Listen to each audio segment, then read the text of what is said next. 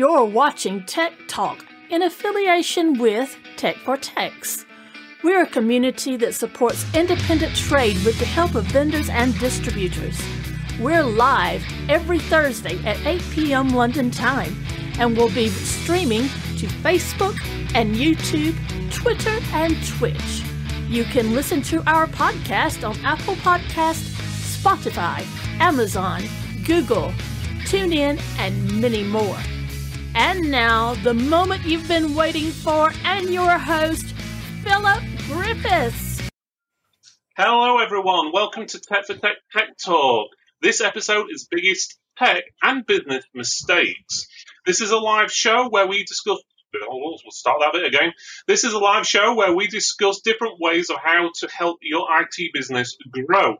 Before I introduce our guest, can you please comment in the comment section? Let us know where you're from and if you can actually hear us. Obviously, if you put your business name in, we'll obviously give you a shout out as well.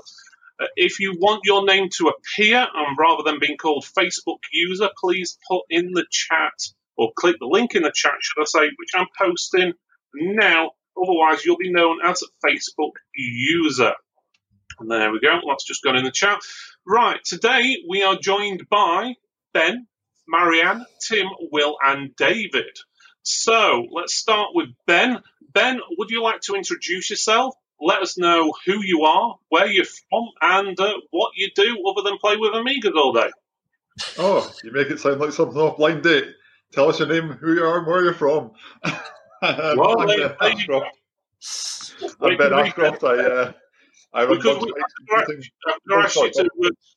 could have asked you instead. Tell us why you're walking around showing your knees on the camera. Oh, Phil, you weren't supposed to tell everyone about that. You made me go very red now. There we go. But right, yes, I'll let you. Ben Ashcroft. I run Bugs and Bytes Computing in Lincoln, specialising in refurbished laptops, desktops, and sometimes gaming PCs, and even some very nice gaming laptops at the moment as well. And that brings me on to this week's tech tip. If you're a gamer, and you can cast your mind back as far as the year 2000 to the rather wonderful Diablo 2, that is now being re-released, probably I think it's about November, December time, a remastered edition called Diablo 2 Resurrected, promising very much improved graphics, upgraded from the original 800 by 600 resolution to 4K, so that's going to be quite a jump. It now supports 7.1 surround audio, and all cinematics were brought up to 21st century proper. So, yeah, personally, I love that game. Quite looking forward to it, and I think there's been quite a lot of other people who look forward to it as well. Okay, that sounds pretty good. I want to say it's always nice to see old games getting resurrected or 4K or whatever they want to do. I know I've seen quite a few popping up on Steam recently, like Total War, I think it was Rome or something like that. It must be 15 years old or something that's been updated, and there's quite a few others out there. Right, let's just quickly go to chat. So happy Thursday from Dan. Thank you, Dan. David, who is actually on the show, is saying he can hear. I'm glad you can hear us, David. Thank you. Alison says, happy Thursday from EADR. Evening from Scan Station, that's Peter. And we've also got Carbonated Milk says hello. Carbonated Milk, that's an interesting name. And we've got Carl saying evening from Neo Computers. That's from Paul. Daniel Potter. Yep, you can hear us, and it's Dan from Gates Care, I think that is, or Gates Acre, whichever. It's one or the other. And we've got James saying evening. Jenny, who, owns Tech for Tech, says hello as well. She's a bit busy tonight because she's working on a project which we're going to announce in a few minutes, as well as we've got Mark saying hi from Rayleigh Computers. Got Cormac, he's not on the show tonight. Apparently he's chasing chickens around the field or something like that. I can't remember what he said now, but something to do with chickens probably. So he can hear us in Ireland. Kunal said evening, and that looks like it for now. Right, okay, so let's move on to Maz. So Maz, if you want to introduce yourself and tell us what your tip is for today. Hey, I'm Maz or Marianne from Tech Girl UK, and I specialise mostly in websites, graphic design and that kind of stuff, but also do repairs and that kind of things. So my tech tip today, I actually saw it earlier and I thought it was brilliant. So if you're using Google Chrome and you have Google set as your homepage, you can actually customize the background, which is something probably everybody knows, but you can actually put an animated GIF on there. I thought that's a brilliant opportunity for people like us who are sending out new build computers or maybe even repaired computers, that we could actually create an animated GIF with your brand details in it, or a little kind of promo type idea, and then put that as the customized kind of background on your Google page of your customer's laptop. Thought it was a brilliant idea, and I was like, I have to go try it. And yeah, I did it. The easiest way to do it is actually, if you create the GIF, you need to publish it on the internet, but if you then save it as PNG when you're kind of downloading it, it's quite confusing. I probably might need to put this into an actual explanation later, but save it as a PNG when you download it, and then actually upload it into it, and it keeps it, and so you get a nice little animated background on Google. So yeah, that's my tip for today. Okay, that's a pretty good tip. Another thing a lot of people don't know about with animated GIFs as well is you can put it on your Facebook page as well at the top of your business. So that's always attracts people as well. So that's something to have a look at. And Cormac says that's definitely brilliant as well. So def post that. So there you go. You got a job after the show. You've got to write instructions how to do that for Cormac. Make sure it's in Irish, otherwise he won't understand. Right. Okay. So let's move on to Tim. So Tim, let us know who you are and what's your tip for the day. Oh yes, so the name's Tim. I'm from TCAM PM and IT Solutions in North Yorkshire. My tip for the day is really always keep up to date. If there's an job you did, say, a year ago, never hurts to do a little review call with the customer, check if everything's all right. They might be too afraid to come to you and approach them if there's something, dare I say, they broke it themselves, or if there's a way you can just quickly pop out, sort it, maintain it. Plus, it keeps the business going. It's good for the reputation as well. So, that's pretty much it. Yeah, that's pretty good. It's always keep in contact with your customers. We always give them a call every year about service or security updates. But it might be a good idea sometimes, and I know some people do it, is they'll just do a follow-up call with the customer every month after or 2 months after the actual job, just to make sure everything's fine. And there's always a chance of obviously an upsell. Don't be scared of the customers. Don't be scared that they'll turn around and say, oh, it's a load of crap basically, or something's not working right and can you fix it for free. You generally don't do that, but if you it shows that you care, and there's more chance they'll come back to you if you do. So good idea there, Tim. So let's move on to Will next. So Will, let us know who you are, as well as what your tip, advice, stories of the day. Hi, I'm Will or Willie from Consumer Tech, based in Dunfermline in Bonnie, Scotland. My tip for today is related to our topic. Was an email. First of all, 2 tips actually. Don't reply to an email that you've been sent if it's a bit irate from a customer. Write it up. Give yourself a few moments before you send it, and read over it and take some time out. And secondly, most importantly, don't click reply to all. I accidentally clicked reply to all, and it went back to bosses, head of departments, and it did cause some chaos for me. Hopefully, though, I managed to sort it out. So, but my tech tip is, just take time out from an email before you reply to it instantly.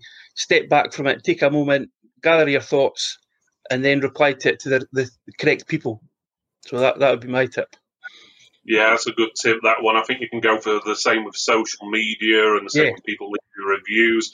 Don't respond right away. Sit back, think about it, sleep on it even, and even probably consult someone else and to say, does this sound right to you or whatever? Because sometimes that knee-jerk reaction isn't a good idea, and you'll say things that you don't necessarily want everyone else knowing. And even if it is a private thing like an email, there's nothing stopping them sharing it or copying it onto something else either. So don't take everything as private as such. You just never know. Right, let's move on to David. So, David, if you want to let everyone know who you are, what you do, and what your tip or story is today. Hi, Phil. Hi, everyone. My name's David from Scorpion Computers in Hettonley Hall, which is near Sunderland in the northeast of England. Do computer repair, laptop repairs, laptop sales, that type of thing. My tip today is basically Windows shortcut, Windows key shortcut. I've just recently discovered this. I don't know if the people know it, but you can basically manually reset the graphics driver by pressing Shift, Control, Windows key, and B on the keyboard. So if your PC or laptop ever freezes on Windows 10, you can basically do that, and it'll reset the graphics driver. Your screen will flash, and it's quite a handy tip sometimes before restarting the PC or the laptop. Okay, that's a pretty good tip, that is. Only problem is if the customer only knows how to type with one finger, how are you going to get them to press 4 or 5 keys in one go? It's hard enough getting some customers to press Shift and A or something like that. Yeah. It's like, oh. But but it is a good tip. That obviously for technicians, that's a pretty good tip. I must admit I didn't know that one, but I'll have to note that one down after the show. Right, so I think that's everyone. Let's just have a quick check on there. So on the chat, so Cormac says, brilliant idea. Alison basically says, do post the instructions. And Cormac is going to pay you with potatoes. So I don't know how many potatoes you get for that trip or whatever, but you might have a lifetime supply of potatoes. Potatoes. Lovely. That would be interesting. Right, let's have a look what we've got on the agenda today. I suppose it's my tip next, if I can actually find it. Well, actually, it's not going to be a tip or advice. It's going to be an announcement. Well, earlier on, I posted in the Tech for Tech group that we had a major announcement to make. And I've had numerous people ask questions about what it's going to be, including, have we won the lottery? Am I pregnant? Yes, am I pregnant? And that was David. Are we adopting? No. None of these. Has Target Components, I don't know why specifically Target Components, bought Tech for Tech's out? No, they haven't, and neither has anyone else.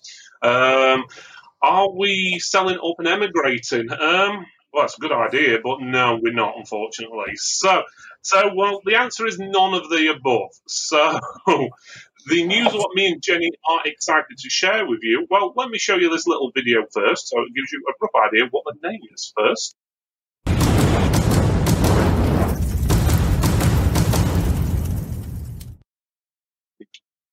There you go. So it's going to be called Tech for Tech's Text, or should I say Tech Max. Okay, so basics is, what is it going to be? Well, we are planning an event for our Tech for Tech members. It will be called Tech Max. There is a little story behind the name. Jenny has spent countless hours trying to pick a name to fit the actual event. Well, basically, while she was trying to figure out what name to do, suddenly a picture came up on her Facebook of a much-loved friend of hers, my mother and father's dog, who unfortunately passed away a few years ago. Max was the name of the dog that she met for the first time as she came to England a good few years ago now. She immediately put Tech and Max together, and it worked. She thought the world of that dog, and it only seems fitting that a smart and clever and loyal friend, as he was to everyone he met, he should get an event named after him. And I've actually got a little picture of him here. Here we go. So that's Max on the right and Jen on the left. I think she's trying to kiss him on the head there. So unfortunately passed a few years ago, but the whole idea of the name of the event is basically because his picture popped up on her screen as she was trying to figure out a name. And we went through quite a few names, I must admit, for quite a while to try and figure something out. So there you have it, Tech Max. We want to encourage vendors, distributors, tech of all kinds to come and enjoy an event when we all get together and so forth. We've yet got to set the date exactly, and we're still in the process of picking the actual venue, but we've got a few interesting ones, let's put it that way, because obviously we've got to work things out like parking, accommodation, overnight guests, and different things, room, and so forth. And we would like your feedback if you're interested in this event. And again, it's open to everyone to come to. You get to mingle with ourselves, everyone who decides to turn up as well, vendors, distributors. So I'm pretty sure you'll get your big distributors wanting to turn up, like your Target, CMS, Spire, maybe VIP. Vendors, I'm pretty sure you'll get like Tender. We'll be asking the likes of A&D and different places, people like that to turn up. So it's really down to them, obviously, to turn up. And we're always looking to work with, obviously, these vendors and distributors to make the event enjoyable and rewarding as possible for everyone. So if you have any ideas you would like to see at the event or would like us to do, feel free to comment. And on top of all that, like everything in Tech for Techs, it's going to be totally free for every single member to attend. Okay? So you're not going to get charged. I'm not going to pay for your petrol or your diesel in your car. You've got to pay for that yourself. But the event itself will be totally free to attend. So if you do have any ideas, put it in there. So thank you for this person spamming on YouTube. Let's have a look. You have now been named. So just give me a second. There we go. So he shouldn't pop back up. Right, so you get a few interesting people commenting, unfortunately, and we can't help that. But there we go. So we're going to have an event basically in a short period of time away. So we've got to arrange all that. So let's go on to the main conversation and the main topic. As usual, make sure you click the link in the description if you're on the Facebook Tech for Techs group. That way your name gets shown in the chat messages when they pop up. That obviously allows your name to be shown and you won't be called Facebook user.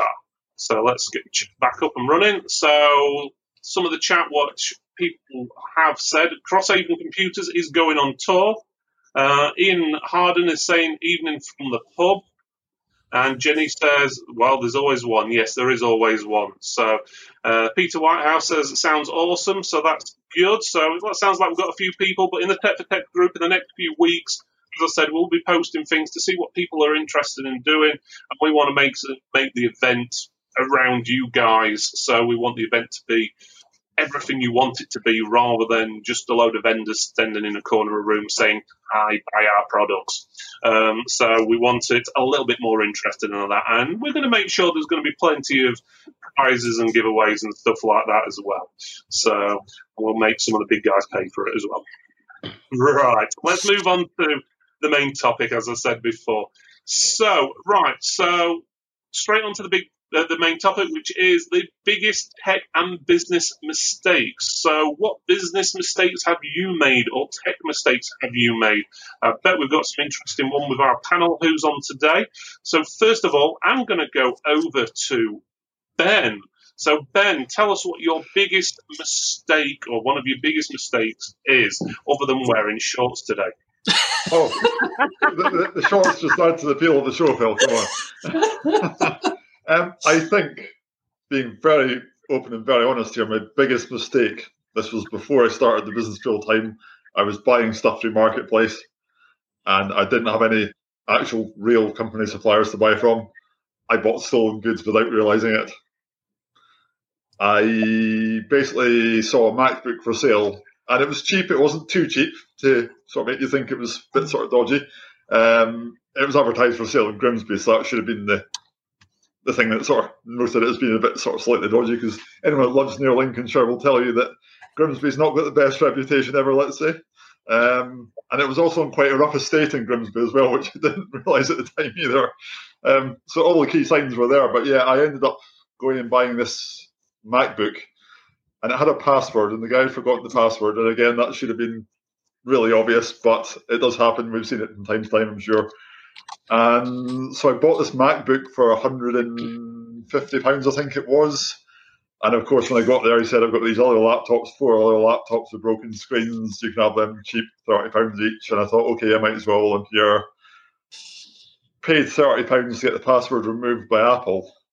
And on the desktop was the owner's documents, everything, her CV, her university thesis. I thought something's just not quite right here.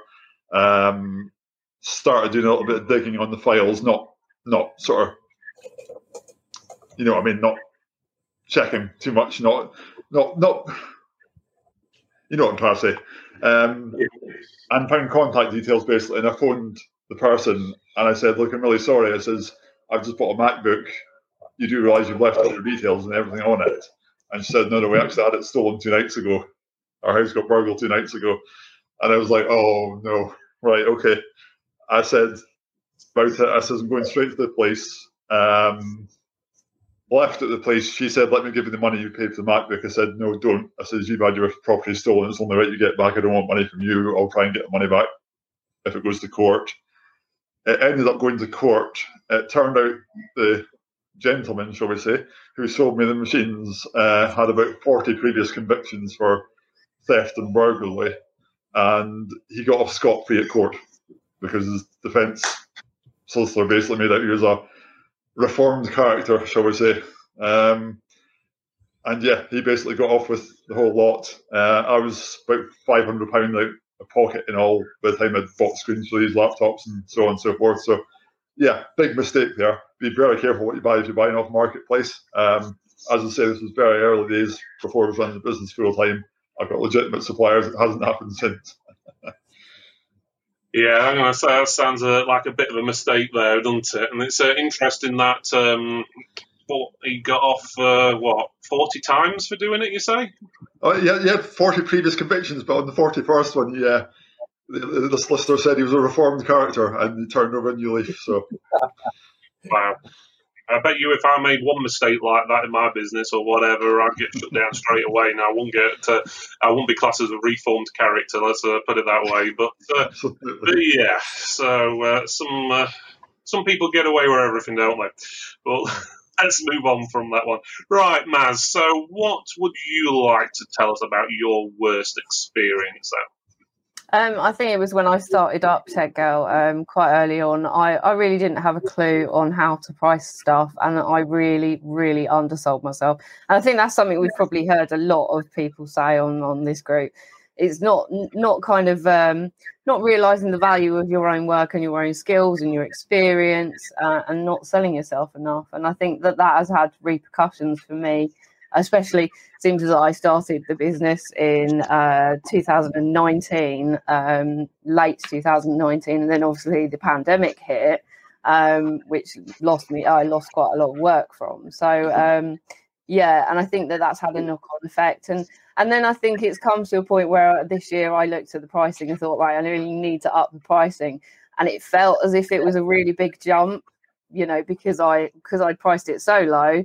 And then I wanted to kind of readdress the balance, I suppose. It looked as if it was really bad. I mean, my clients haven't said no to the pricing, but I feel like it was a really big jump for what it was, just purely because I think I started way too low. And I think I think all of us need to realise the value of our own skills and experience and to be able to price our stuff better.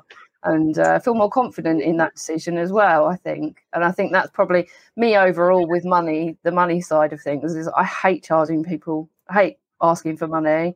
And it's always the most awkward conversation. But I think, you know, I've learned a lot over the past, couple of years that, you know, pricing right to start with is a good idea, a very good idea. But yeah, I think that's my biggest mistake, really. Yeah, I think that's a lot of people's mistakes. I've made that mistake as well when we were at our retail store, where our prices for the call-out service, they were pretty much average, but we decided, let's open a store up, let's cut the prices, half what we should be doing, whatever, to attract loads of people in and beat all the competition and all that. It ended up in all the people who did get interested or did come in were people who wanted everything for nothing, so they were still wanting discounts on top of that, and the work coming in wasn't the best. And putting your prices up quite a lot after you've started off low can be quite troublesome because you sort of lose your customers, but then you may get some new ones. Yeah, I must admit, I think most people have done that. The biggest problem I've found with most techs or most people in this industry, we run our own businesses, or most of us here do, and the thing is, we're an accountant, with a salesperson, with a technician. We do that many different jobs, where most of us are probably okay with, well, hopefully a little bit better than okay with repairing computers or whatever it is you do. But the other sides of your skills may not be the best. And yeah, trying to obviously charge people for stuff when you're not used to charging them and saying, yeah, hey, give me £100 or whatever, especially when this person might be upset because they've lost stuff. It is quite a big thing. So I think it was a kind of lack of research on my part at the beginning. You know, I think I went into this with this whole kind of grand idea of, oh yeah, I'll start my own business. You know, I had a few customers already. I was subcontracting to a shop that did repairs. You know, and I think I just kind of was like, I got swept up in the whole thing of it, and kind of was like, yeah, this is what I'll call it, and I'll do the website, and it'll be really cool, you know, and never actually really took much notice. And it wasn't until about 6 months into it that I actually Googled, like, how much should I be charging for this? And I was like, what, really? Thinking I've been undercharging a lot, you know, and I'm not surprised if these people keep coming to me asking for me to do work, because there's, you know, it was just stupid prices, really. So, yeah. That's it. I'm going to say you try and be better than everyone else and you charge half the amount or whatever, then people do notice, and you might get a lot of people, but sometimes low prices scare people off because they think, obviously, the quality of your work's not going to be as good because you're cutting corners and whatever because you're so cheap. So yeah, do totally agree with that one. Just a heads up with the guys in chat, in the private chat within this. Can you please start posting? It's popping up all over the screen here, so we don't want to know how drunk Ben looks at the moment. So okay, so just keep that to a minimum, emergencies only. Okay, guys. Right, let's move on to Tim then. So Tim, tell us about your worst experience then. I think, in a way, actually, it kind of ties in with Maz's, what you were saying about pricing. I learned this before I started doing my own business. This was from working for the consultants, those evil people that charge 400, 500% for what a job actually costs. And the key one I would say is always never talk about price, or even if they bring the subject up, say, I need to look, I need to see it. Don't even bring the subject up. If it needs certainly with what I've been doing a lot of lately, which is kicking out pubs and restaurants with their public Wi-Fi. I think I'm sick and tired of setting a router for the next month, we'll say. But yeah, it always paid off going round there, and I'd find pitfalls and things that the customer didn't even realise would also need changing for why things weren't working. But yeah, before you talk pricing, always do your go round, turn up, do a survey, take notes, photographs, anything you need. So you basically cover yourself, and you can give a price that's accurate to what you're actually going to need to spend, including time, but rather than just give a price ad hoc in the office or on the phone. And then next thing you know, they call you out when they see dare I say parts are going to cost. Yeah, some good advice there, I must admit. So, yeah, I think one of the biggest issues with anyone is pricing across the stream, to be honest. I missed a bit of what Tim said there. For some reason, my stream went down for a few seconds, so sorry if I didn't hear all of what you said there, Tim, but I'll catch up with that later. But let's just go on to chat. So let's have a look. Richard Creed says, what did he miss? It basically the announcement that we are doing an event at some point. No time, date, anything as of yet, but we will be doing an event. It's called Tech Max. So keep a lookout for us asking questions about what sort of people are interested in about that. Paul says, sounds great after the year we've had. Will be nice to meet up with you all. Yeah, I agree. It'd be nice to get out and meet up with everyone. Jenny says she'll make a poll and everything on the Tech for Tech group about different things regarding the event. So Ian Harden says his biggest issue is keeping on buying lots of pallets of rubbish, basically, by the sounds of it. Usually ends okay, but it's an addiction bidding on this stuff. So, yeah, he's buying lots of stuff, piling it up, and it seems like he's got a lot of stuff. So I think we're all guilty of keeping a few things too many in the drawers and so forth. I must have loads of IDE cables and old floppy cables somewhere, to be honest with you. So I must admit. So if anyone else in chat has got any big mistakes they've done in the past or any problems or anything tech or business related, feel free to put in the chat. Right, okay, let's move on to Will. So Will, if you want to tell us basically what your biggest mistake's been. I think my biggest mistake when I first started up, talking on what Maz and Tim was saying, although pricing, I was going in and doing jobs, setting up email accounts, for managed businesses, managed services and things like that, and not putting agreements or contracts in place. Thinking that, you've got a good chat relationship with the customer and quick to trust people, and everything will be fine. And then you find a few months down the line that things are happening, things are coming out of the woodwork, things are not happy, they're complaining about this, that, and the next thing. And, although a gentleman's agreement was put in place, I would always say put agreements in place, get contracts written up, even if it's just the terms and conditions of what you're going to be doing for them, and get that put in place, yeah. And linking on with that, and another biggest thing is don't be afraid to fail. If you mess up, just be honest with the customers, honest with the people you work with, and try and fix it, try and get amends. And I think people respect you more for that if you're going to be honest that way. If you make mistakes, and I've made lots of them, and I'm still continuing to make mistakes. That's, I think, how we learn. But yeah, my biggest startup was agreements and contracts, getting them put in place first. So that's where I've certainly learned. It's been a learning curve for that. Yeah, getting contracts and agreements set up is a big thing, and it's a big minefield as well, isn't it? Yeah. So you can easily type something out and it misreads as something else, and so on. There is it? I'm just trying to think of is it TechNibble? They do like some pre-sale contracts. Yeah. I've got that. Yeah. It's That's like a kit or something or other, or business kit, I think they call it, which is all legally checked and so forth to make sure that the wording's right. Obviously, you can alter it and edit it to your needs.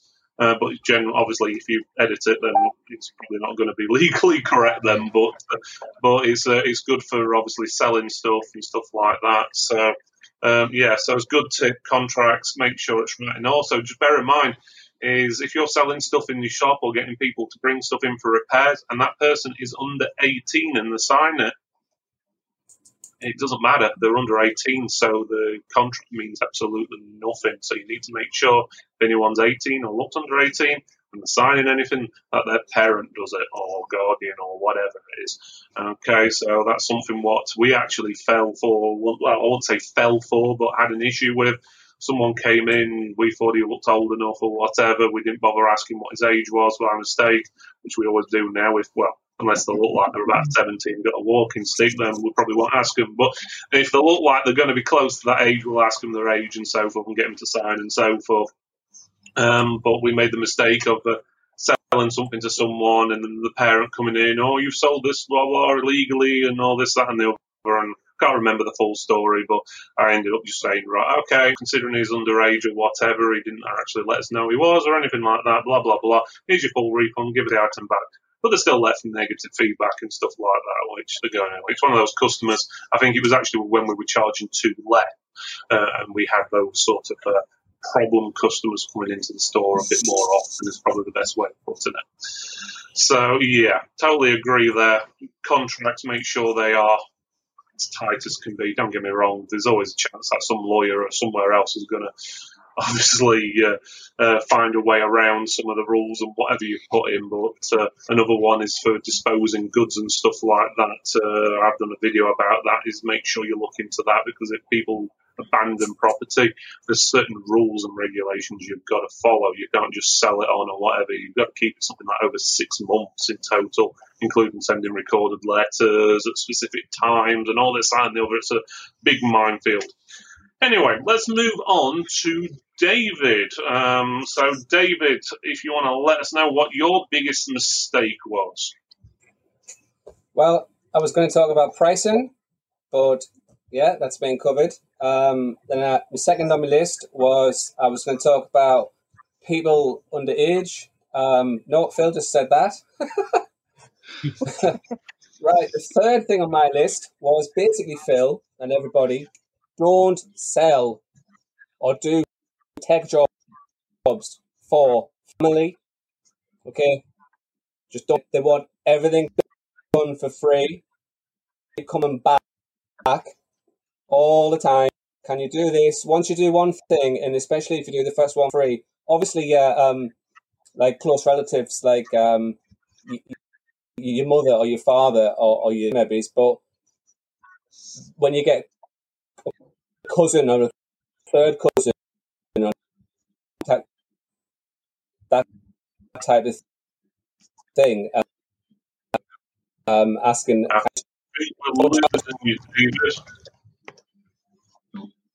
Okay. Okay, he's back again. Just try again. Are you there, David? Okay, can you hear me? Yeah, I can hear Can you you. hear me? We got to the point where we were talking about second and third cousins. All right. Yeah, when you get second and third cousins, wanting you to do sort of jobs and things, and if you don't charge them, they just come back and they want things doing for free, and yeah, it's just like it gets really weird. And then you treat them as if they're family, and not a customer. And then sometimes I made that big mistake a while back where you just basically with family you've got them as a customer rather than as family, because things just come back sometimes to bite you in the bum. Basically, that was what I was going to say. Yeah. I don't go any further in case I break up some more because I've got a bad Wi-Fi. Sorry. I don't know. I think that's your biggest mistake then, that you've got a bad Wi-Fi. You need to get a technician to sort it out for you, David. I know a few if you want one. Only kidding. Right, okay, so yes, as he was saying, family and also I'll add friends in there can take advantage. These are the people what say, yes, we support local businesses and all this, that and the other, but then they want everything for free. So how is that supporting you if they're getting everything for free or less than your cost price or whatever? So don't get me wrong, some family and friends are all right. I don't want to say anything bad about my family and friends, but some of them can take advantage and so forth. But yeah, helping parents and stuff like that, that's one thing. But yeah, families and friends can be a bit of a pain. Let's go on to the chat. We've got a few things popping in now, so let's have a look. So first one was from Cormac. Great point by Will. If you make a mistake, say it rather than worry about it. It's all about peace of mind. Yeah, so that's definitely a good one. Peter says, so when you go to remove all the mailboxes from an Exchange server and remove all the users from Active Directories instead, you've done it right? Okay, right, Peter. Yeah, that would be a brilliant job done. One mistake I had once, and it was a real pain, is I went through someone's computer, gave it a service and so forth. I was on site, and I think I originally went round because it wasn't starting right or something like that. I can't remember, but I got it starting right, doing the service, did the disk clean-up and everything and so forth.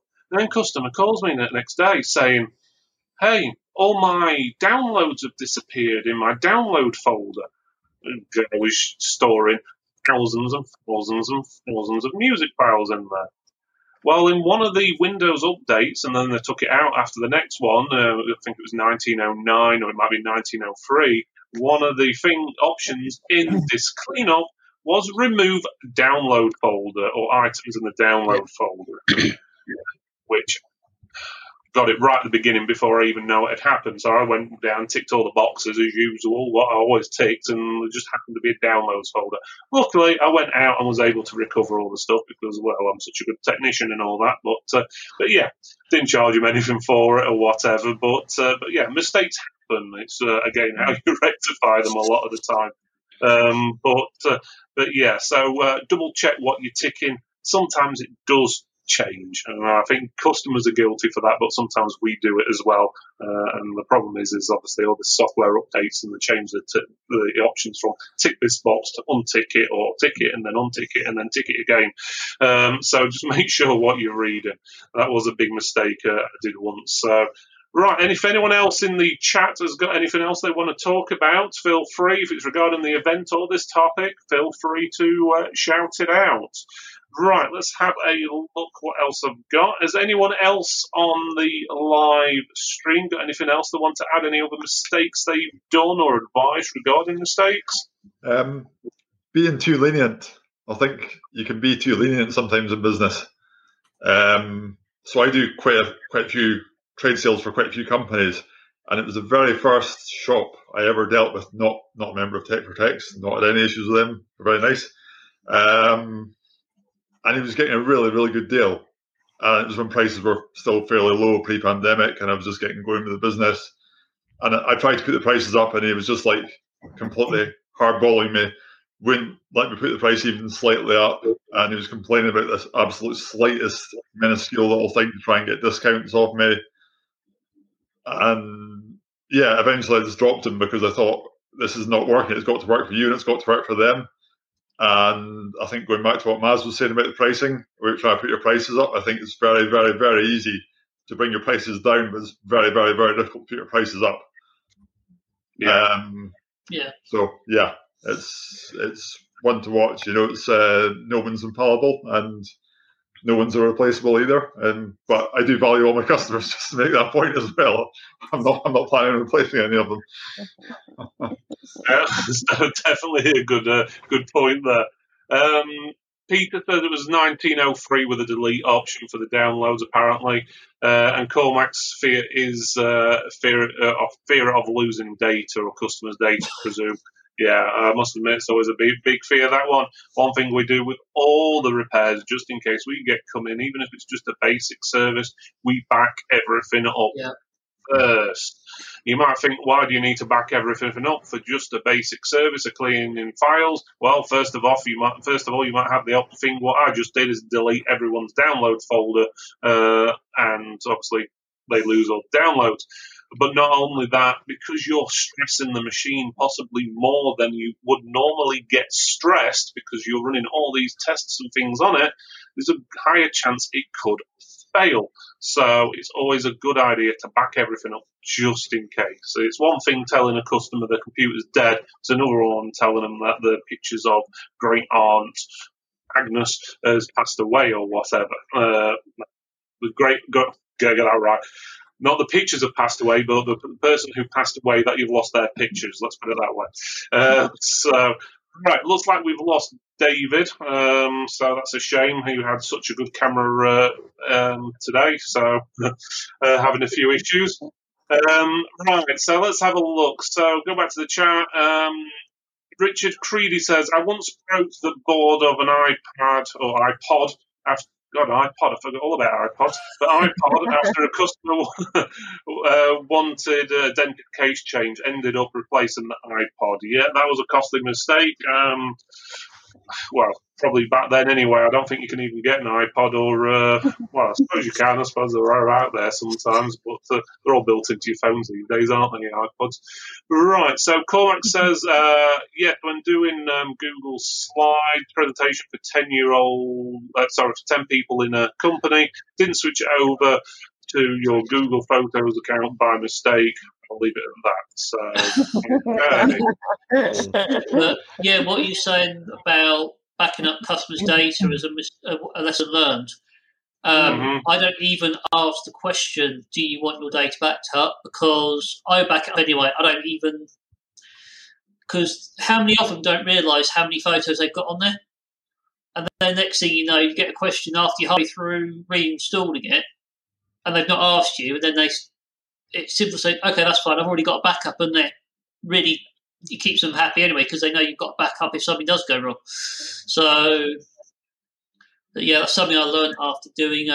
This was an old refurb laptop I was doing, and I won't say it was running slow, but I think I left it all night running Windows Update to get it from version 16 something up to 2004.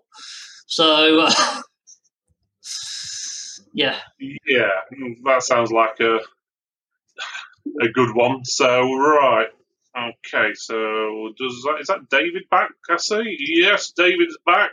He must have a really good internet connection tonight, and his camera's off by the looks of it as well. There we go. We can all see David now. That's if you really wanted to, anyway. Welcome back. Right, let's have a look. So, Facebook user, if you want to click that link, I just put in chat Facebook user, and we'll know what your name is. And obviously, it will show us your name in the future. He said he failed to properly vet a pub owner before doing work, found out after non-payment, company dissolved, and customer bankrupt, lost $2,000. Wow. Okay. This is something what we've learned from in the past is any job over a few quid, to be honest with you, it's money up front, basically, before we give any equipment or set anything up, and it has to be a cleared payment. So if they're paying check, they don't get the stuff for like 10 days afterwards. So, and stuff like that. Obviously, we don't generally do much in the way of checks these days, but it's usually mainly cash or card. But yeah, again, it's always hard business-wise because a lot of businesses like to pay you at the end of the month or after the job's done and stuff. But one thing that we've always stuck by, and to be honest, we don't have much of an issue with it, is the customer will pay up front if they are serious. Because you are, well, let's put it this way, if you've got a PC world, they're not going to go and say, oh, yeah, pay us in a month's time. They're going to want the money then, unless they sign up for some sort of financial agreement, which obviously you're not going to be doing. But yeah, it's easy to lose money with customers, to be honest with you. Right, let me have a look. If I click the right button on my screen, what other tips we've got? So, one of the things is when I first started was being available 24/7. So, well, it wasn't exactly 24/7, but basically from like 8 o'clock in the morning to like 10 o'clock at night, it was like, yeah, we're available, give us a call whenever you want, and so forth. Just before we go, Will's got to go. I nearly forgot about that. So I'll see you later, Will. Thanks for joining us tonight. Thank you. So don't have too much fun. See you later, Will. Okay, right, sorry. Yeah, so what I was saying was be available 24/7.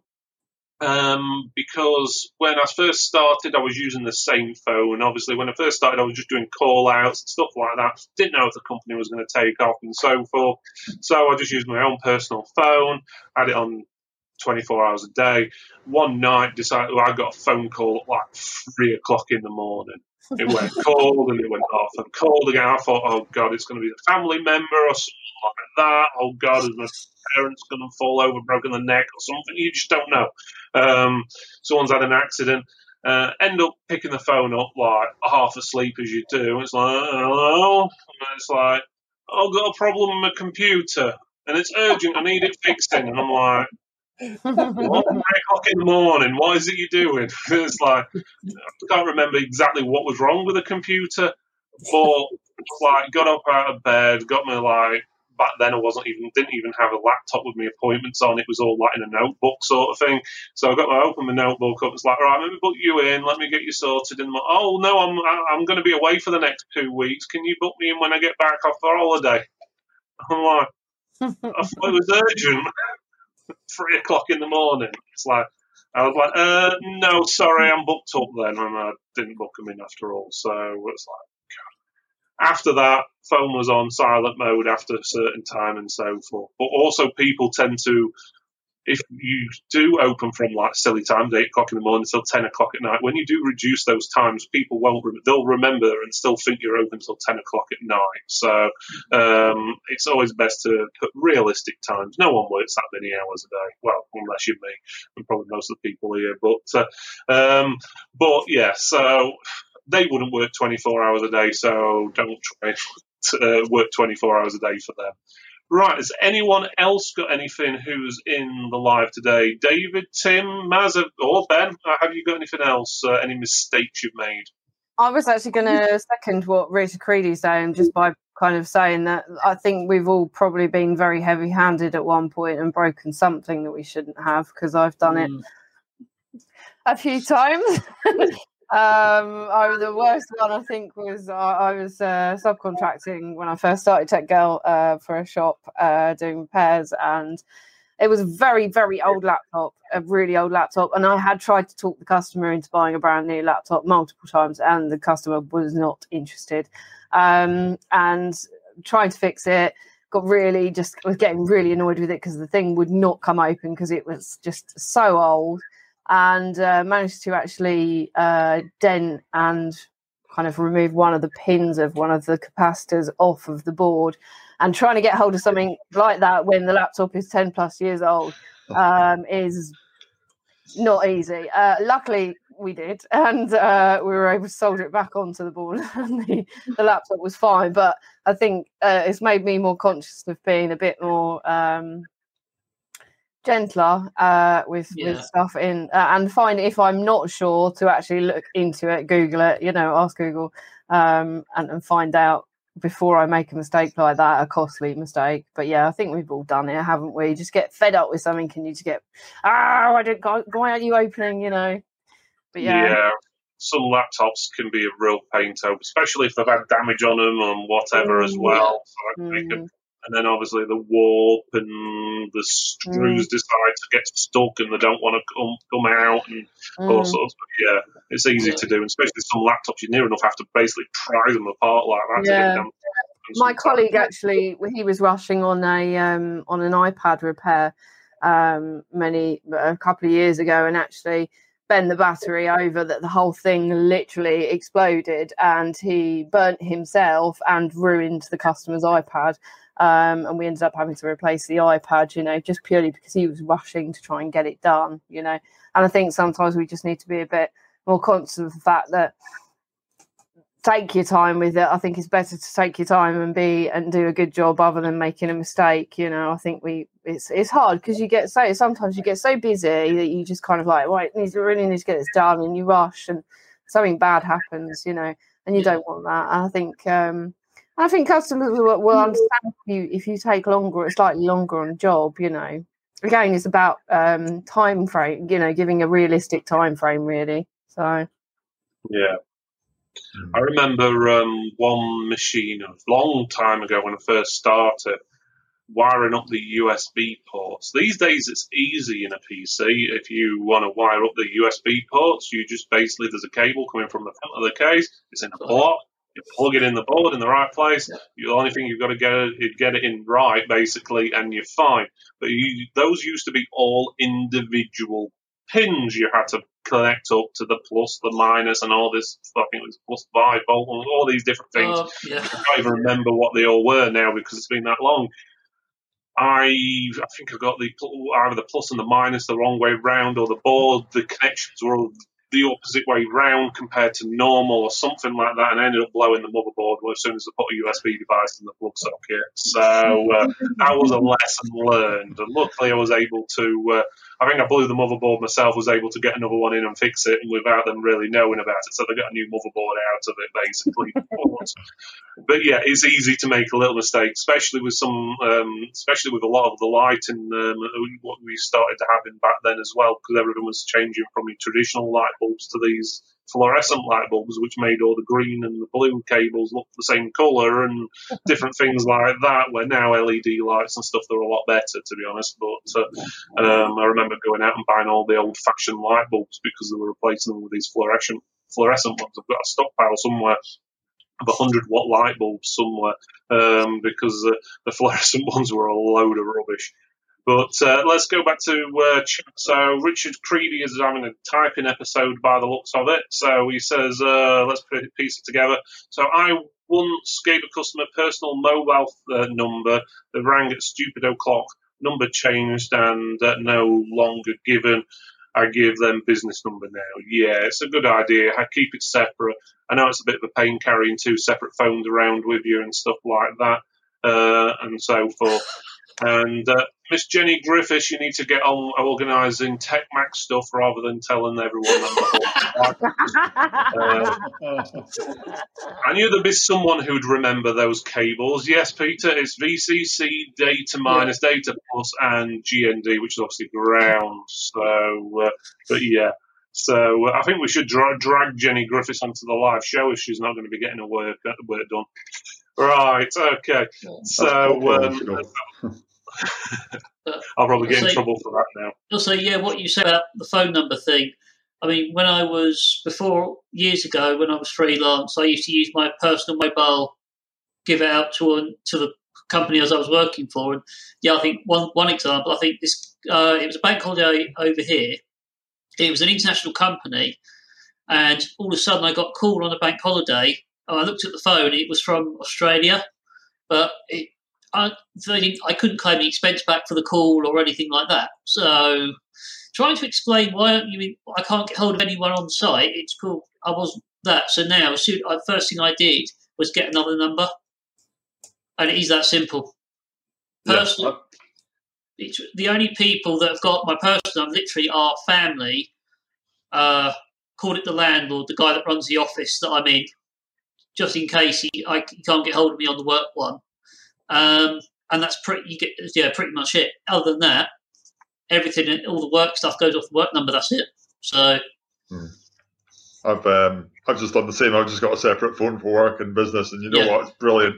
I leave the work one in the office at night, and I just put it on charge, and I take the personal one away. The only problem you have to remember which phone's set up for online banking, because I went to a customer's house to try and do a payment on online banking. And of course, the text came through to my work phone, which is still sat in my office. Oh, you got the card reader. The one with the card reader linked to it, you mean? No, just online banking. Oh, right. Okay. You get the one-time passcode, and the passcode came back to my flat, and I'm at the customer's house. And fortunately, it was very trusting, because I dealt with him before. He said, just take the computer away and pay me when you get home. I said, oh, that's brilliant. But talking about mistakes, one of the biggest mistakes I learned for the Apple products, because Apple products are a world themselves, they're horrible things to work on at the best of times. Yeah. So I fitted a good quality SSD to an iMac, and it failed a few weeks later. Just happens sometimes. But the biggest mistake I made was not using genuine tape on that screen. And I've never done that again since the non-genuine Apple screen tape. It just absolutely sticks like super glue. And I cracked the screen trying to take this panel back out. It was only 21.5 inch, not 27, thankfully. But it was still £189 for the new panel. And I had to phone the customer. I said, look, I'm so sorry. I says, I've cracked your panel. And since then, I've paid the extra £17 for the genuine tape. Yeah. I don't know.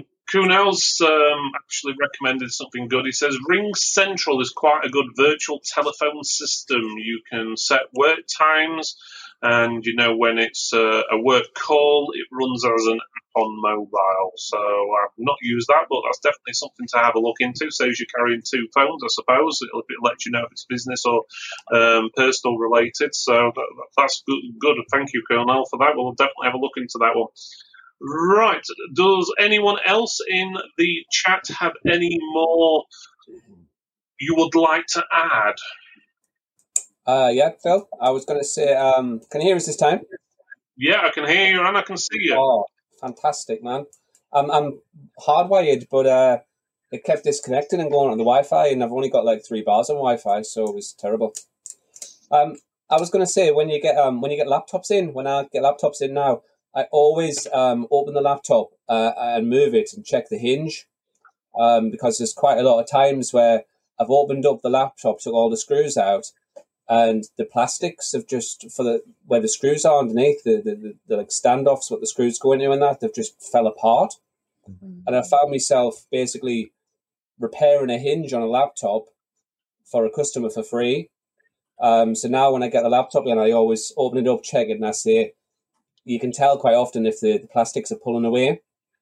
So I tell the customer, I say, if you've got like a faulty hinge there, the hinge is starting to come away, so that they know basically when I open it, I'll tell them you're going to need your hinge repairing. It'll cost X amount of money, because quite often I've been stung basically spending however long repairing a hinge on a mostly HP laptop, on an HP laptop, just for free, basically, my time, and I got stung on that a few times, so I do that every single time now. Check the hinge, open and show them, type thing. Open and close the laptop while they're standing there.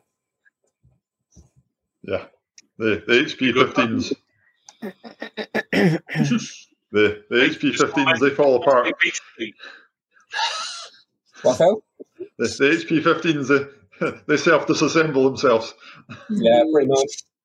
I found it's definitely mostly HPs when they come in, and I just find it's just so much easier just to tell the customer and show them, look, your plastics are coming apart on your laptop. It's lifting up while I'm opening your laptop up, so it's probably going to need a hinge repair as well.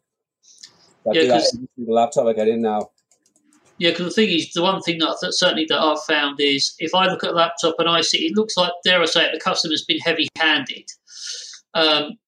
I know there's a way you've got to be a bit tactful with somehow you bring it up, but I do, after I've got something repaired now, always make the point of showing the customer how it works in front, just so they can't go back and have a good old whinge that it's broken or something like that.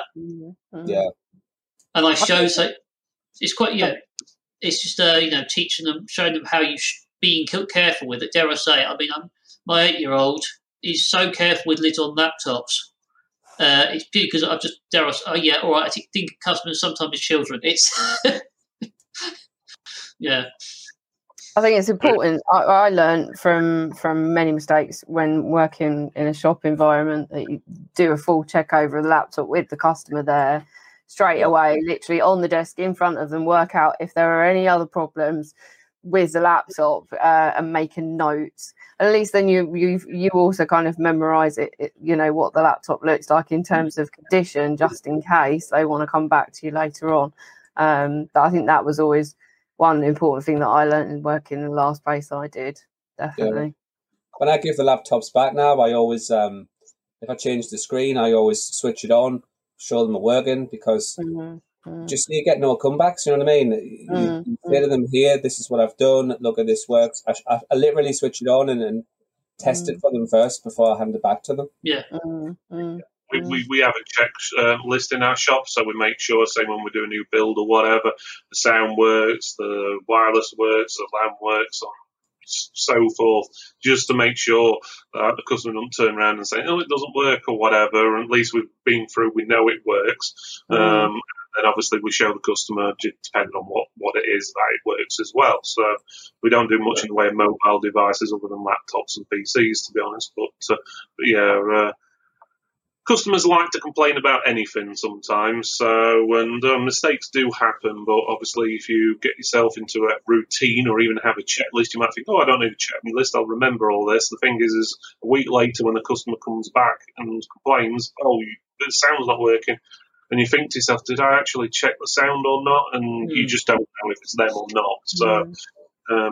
So a couple more comments regarding Ring Central. I think that's from Kunal again. They have a reseller system, so you can sell the service to clients too, and the system can cope from one-man business to 1,000 users. So that's ideal if you want to set up a phone system on your mobile or whatever. So obviously I've not used that myself, but I'm pretty sure Kuno knows what he's on about. And on top of that, Daniel says we use Hi, and it does a similar thing as well. So again, I've not used that, but yeah, it seems like pretty good. And Raheem says Ring Central was going to get years ago. I also had a call centre answer my misdirect calls at £1 per call. That didn't last long. Thank you, Kuno. Yeah, £1 a call. That could soon end up after a month or a year. So, but yeah, I think that the Ring Central or the Hi, what Daniel mentioned, sounds like a good a good tip, something I might actually have to have a look into for myself, because we've got separate businesses running, and it might be easier than having about 5 different phones sitting around, one for all the different things, one for tech, one for chips computers, one for personal, and then so forth. So it soon adds up. So yeah, I'll definitely have a look into that. Right, so let's have a look what I've got on mine. So label everything is another thing. So if you're getting things in for repair, make sure you label them. When I say everything, if it's a USB pen, if it's a power cable, no matter what, label it. Stick a sticker on it. Stick a stamp on it. Whatever you want on it. Just make sure it's labeled. And make sure the label doesn't just come off after 5 minutes. So these little sticky notes are generally no good. So make sure you tape it on there, you use a proper sticker, you use an enclosure thing you usually put on envelopes and stuff like that, something along that lines to keep it on there. We generally just put a number on the machines because it's in our system as the invoice number or the repair number. So we just put the number with a sticker which we know doesn't remove easily onto the device. So that way, obviously, if it does get mixed up, which it shouldn't, things can happen.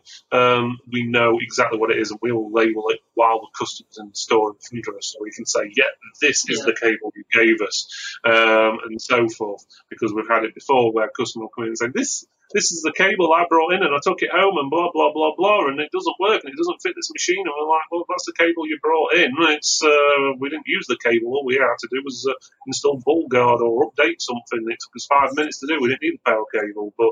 And then you have to get CCTV up to prove to them that's the cable you brought in, and then find out that that is the cable what they use to power their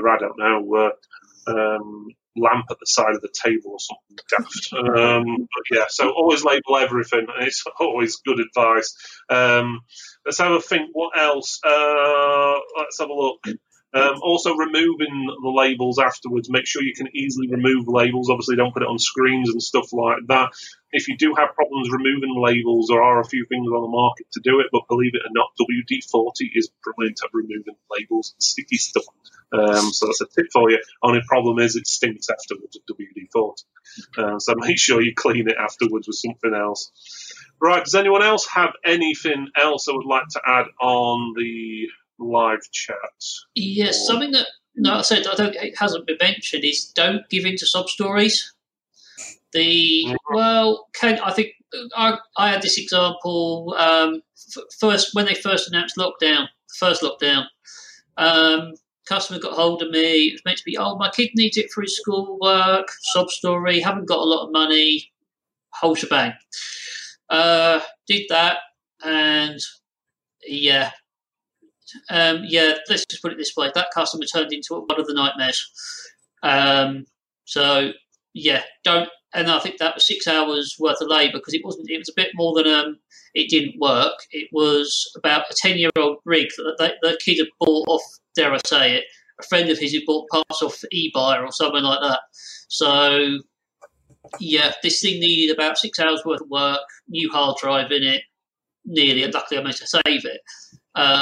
It turned into a full basic rebuild, sorting out the fans in the whole rig. And then the kid wasn't happy because his favourite fan, which was the glow-in-the-dark one at the back, was the one that didn't actually spin, just happened to be the only fan that was actually plugged in the whole case. And he wondered why it cooked itself in the first place. So I got all that fixed. So 6 hours worth of taking it apart, cleaning it out, air cleaning it, the whole work. Yeah, don't give in to sob stories. It's that simple. Yeah.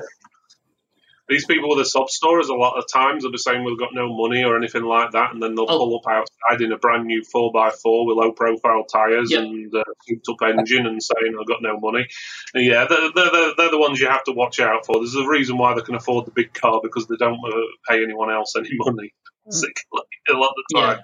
We've had that a few times, sob stories, and they'll probably turn up and you don't see them, and then when they come and collect the device, there they are in the brand new latest reg Merc or something like that, and you're thinking, I can see why you've got no money left. Right, but good point. Anyone else got anything else to add? Has anyone mentioned competitors? Not talking bad about them, things like that. I don't think we have on this one. No, go ahead then. I'm not really sure what to say on it, but yeah,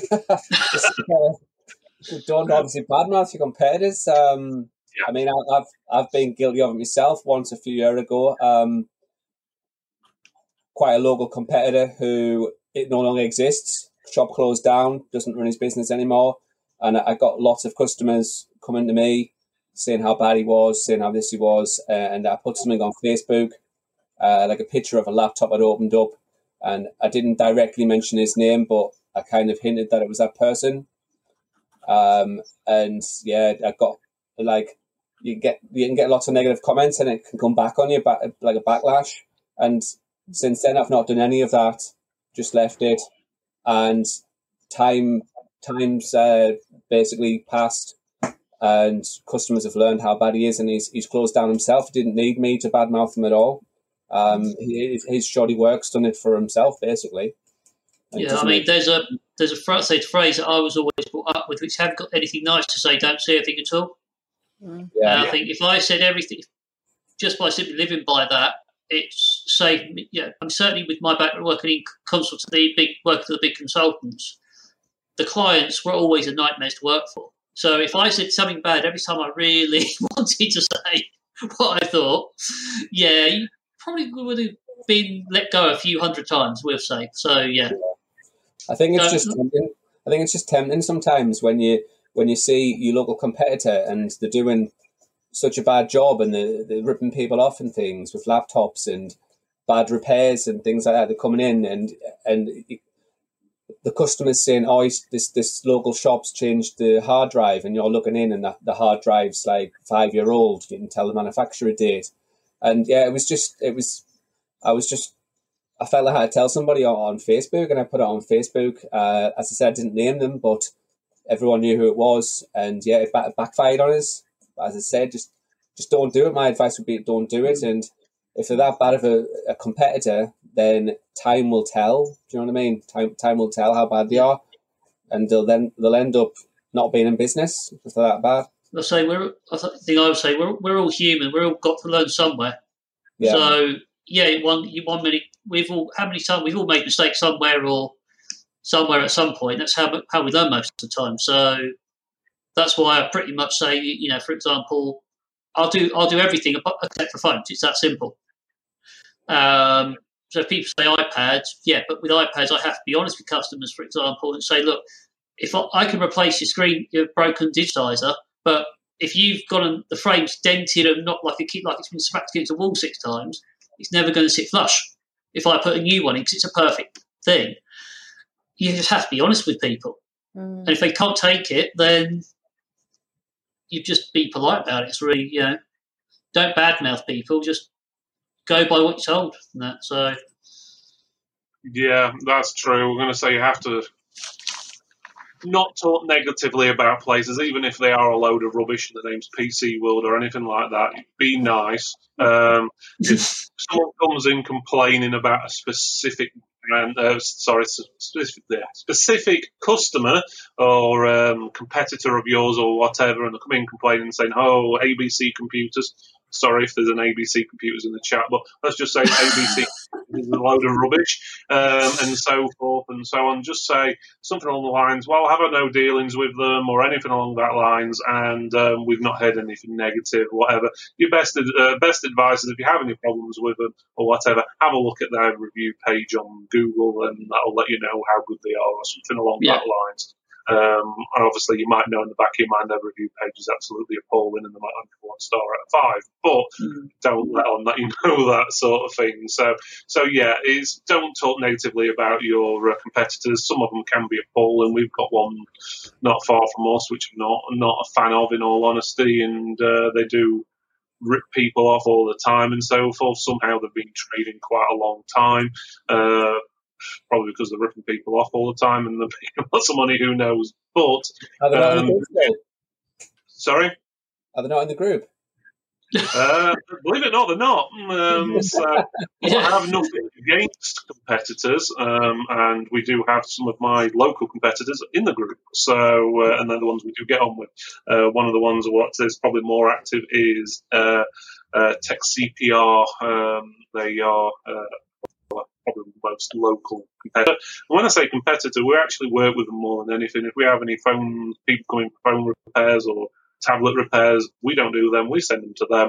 If they need extra work doing like call outs or anything along that lines, we do that, and so forth. So work together and help each other, and that's the way it should be. There's plenty of work to go around.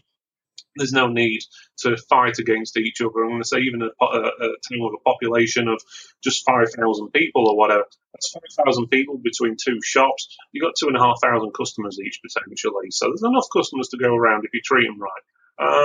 Obviously, PC World, well, they're something different. All I'll say to that, when people come in and complain about PC World, is all I say, and this isn't wrong, is, well, if let's just put it this way, we get some of the staff in PC World sending customers to us if they have problems getting certain things working.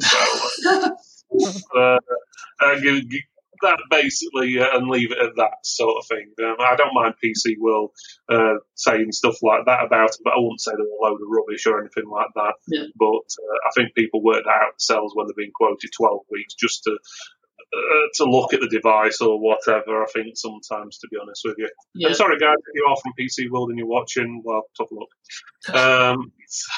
There we go. So let's have a look. What else have I got on my list?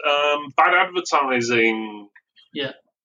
We've done bad advertising before. The biggest bad advertising thing we did was probably putting up an advert in a leisure centre. You know, you have these display screens in the leisure centre and so forth, or different places where they roll adverts, like one for the computer shop, one for your makeup or whatever, haircuts and so forth. So it's like an interactive display. They usually have them in the cafeterias and different places like that. We put some advertising on that a few years ago. We put about 2 years' worth down because it was only 10% or 20% more for the 2 years than a year. So we thought, we'd do it. We should have really gone in there and looked at the system that had it up and running, because 9 months out of the year it didn't work. And on top of that, I don't think we got one call from it. So we should have basically gone in, have a look first to see if it worked. And secondly, on top of that, is actually call some of the people who were actually advertising on it and say to them, hey, we're thinking about advertising on here. We see you guys are. Do you think it's worthwhile? Because I did afterwards, but it was a bit too late afterwards. You'd already paid them all your money. So check your advertising. That goes again for selling stuff on Yell. Using advertising like Yell and maybe stuff like Trusted Tech and different things like that. There's a few of the different ones out there. You've got to basically double check to see if it's going to be worthwhile for you. Yeah, I think I don't know if I'm the only one on air who's had it, but I think since everything's waking back up again, I'm getting so many calls from people that are self-employed advertising gurus almost. They always market themselves as. They go, if you pay me X amount, I can get you on every platform, every forum, and they're not doing anything, to be honest, that I'm not already paying for through other mediums or anyway. And trying to tell them no thank you politely can get very difficult after when they keep trying to chase you for it as well. Whenever I get a call like that, I say, yeah, we offer that same service. Do you want us to boost your rating to page 1 on Google? But yeah, the basics is, we get a lot of those. So it's always, do you want to get listed on page 1 on Google or whatever and so forth, and they'll show you some depth way of checking. And that's something, a tip to some of you guys is, a lot of you, and I've seen you do this before, to see how good you are in your area against your competitors, you go onto Google and search for computer repair in, let's say, Chesterfield, because that's where we are. And funnily enough, you'll come pretty much nearer the top or the top of the listing. That's probably because you are at your business at the moment. Oh, we lost someone there. David? So, because that's at your business already, and it generally finds the nearest person to you. So, you're just going to find yourself at the top of the list. So, when you are doing stuff like that, it's always best to use VPNs or using a fresh browser and search for a specific area or a center area or from a specific postcode, because tracking cookies can cause all sorts of issues as well. So obviously, if you keep doing the same thing, it's going to keep bumping that thing up higher and higher on the listing. So we've seen it before. A lot of pages, even our customers, will say, "Yeah, but if you search for us on Google, we come out on top." Yeah, you do. But if you went on someone else's computer and did that search, you don't. It's because of usually, Paul tracking cookies as it's popped up. It's usually due to the tracking cookies or the distance from the search, and obviously if you're searching from your business, you're the closest business in the search, so you're going to come up more than likely at the top one in the top of the listing. So don't think you are top of the listing, because you may not be, just because you search on your own PC. One way to solve that is I send a message to one of my brother-in-law or a relative in the south of England somewhere. And I just see where I ask them to check for me.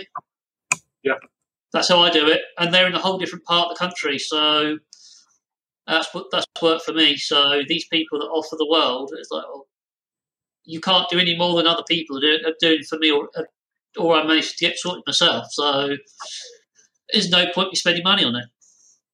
Yeah, exactly. So it's definitely a good bit of advice. So there's also websites as well out there as well, which you can use, which will tell you where you're ranked for specific keywords as well. But that's a whole different story, and I think Maz will probably know a bit about website design and stuff, don't you, and so forth. But I think keywords and stuff wasn't your forte, were they? Or no? Not massively, no. So SEO, I stay away from that. Yeah, so just the design side. But SEO can be a bit of a minefield, can't it? Right, let's have a look. Does anyone else? Let's have a look. I don't see anything else.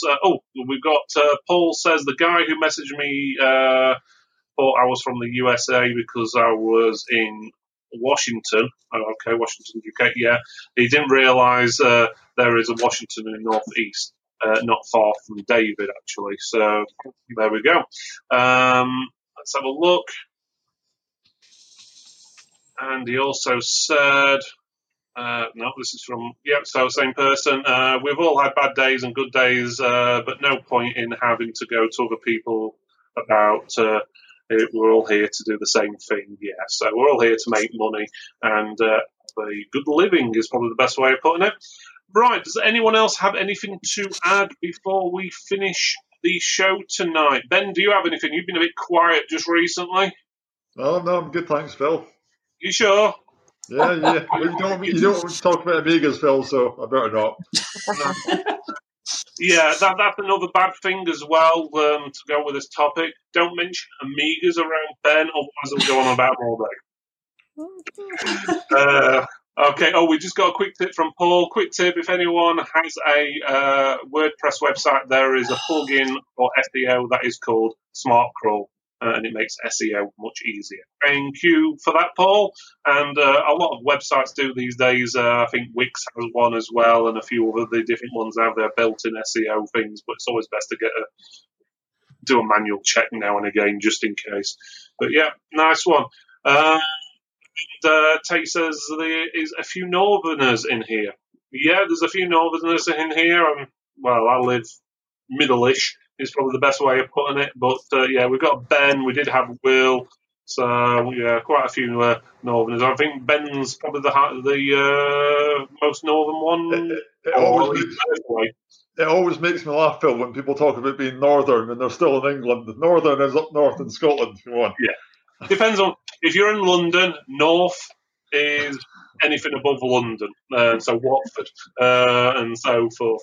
If you're in the Midlands, like we are, a lot of people down south calling us Northerners and so forth. So it's like you are. I think a similar thing they do in the States as well is most people over here will call a lot of people in the States sort of Yankees or whatever, but depending on where you are in the States, that's obviously people in New York, but in some cases it means people above a certain area, like the north part of the country and so forth.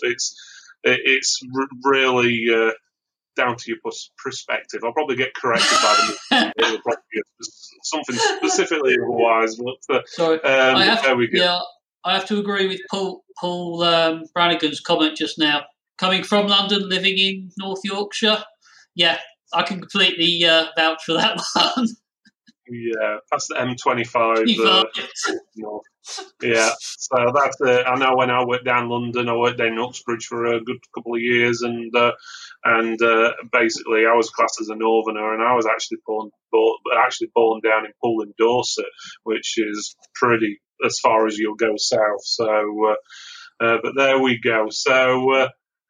Let's finish it off there, guys. I think we're done for tonight. If anyone does have any comments they want to say regarding the event we're going to be hosting, I'll play you the little video before we do log out. Feel free in the comments after the show. We will be doing some surveys to see what people are interested in, who's interested in going, just to give us a rough idea. It's the last thing we want to do is a show and then say, oh, yeah, we're going to do a certain thing, and then go, no one is actually interested in it. But otherwise, next week, we do have another show, Thursday at 8 p.m., and we have got Spire Technology on. That's the distributor Spire Technology. They're going to be on, and they're going to tell us about, well, Spire, and they're going to have a live Q&A as well, so question and answers. So feel free to ask them everything from, I don't know, what do you stock? How much is it? Do you have to be VAT registered to buy from them? Minimum purchasing orders? Blah, blah, blah, blah. Feel free to ask all that next week at 8 o'clock, and that's with Spire Technology. But otherwise, I would like to say thanks to Ben, Maz, Tim, David, and Will, who's disappeared, for joining me tonight. If you would like to join Tech for Techs, feel free to go to techfortechs.co.uk/join to join up. It's totally free. We're a group full of independent resellers, vendors, distributors, MSPs, basically anything tech related, and we're actually in that sort of trade. So if you want to join, again, that's techfortechs.co.uk/join, and I'll put that on the screen now so you can actually see the actual address, just in case. And when you do click on the link to join, make sure you fill in the questions when it goes to the Facebook group.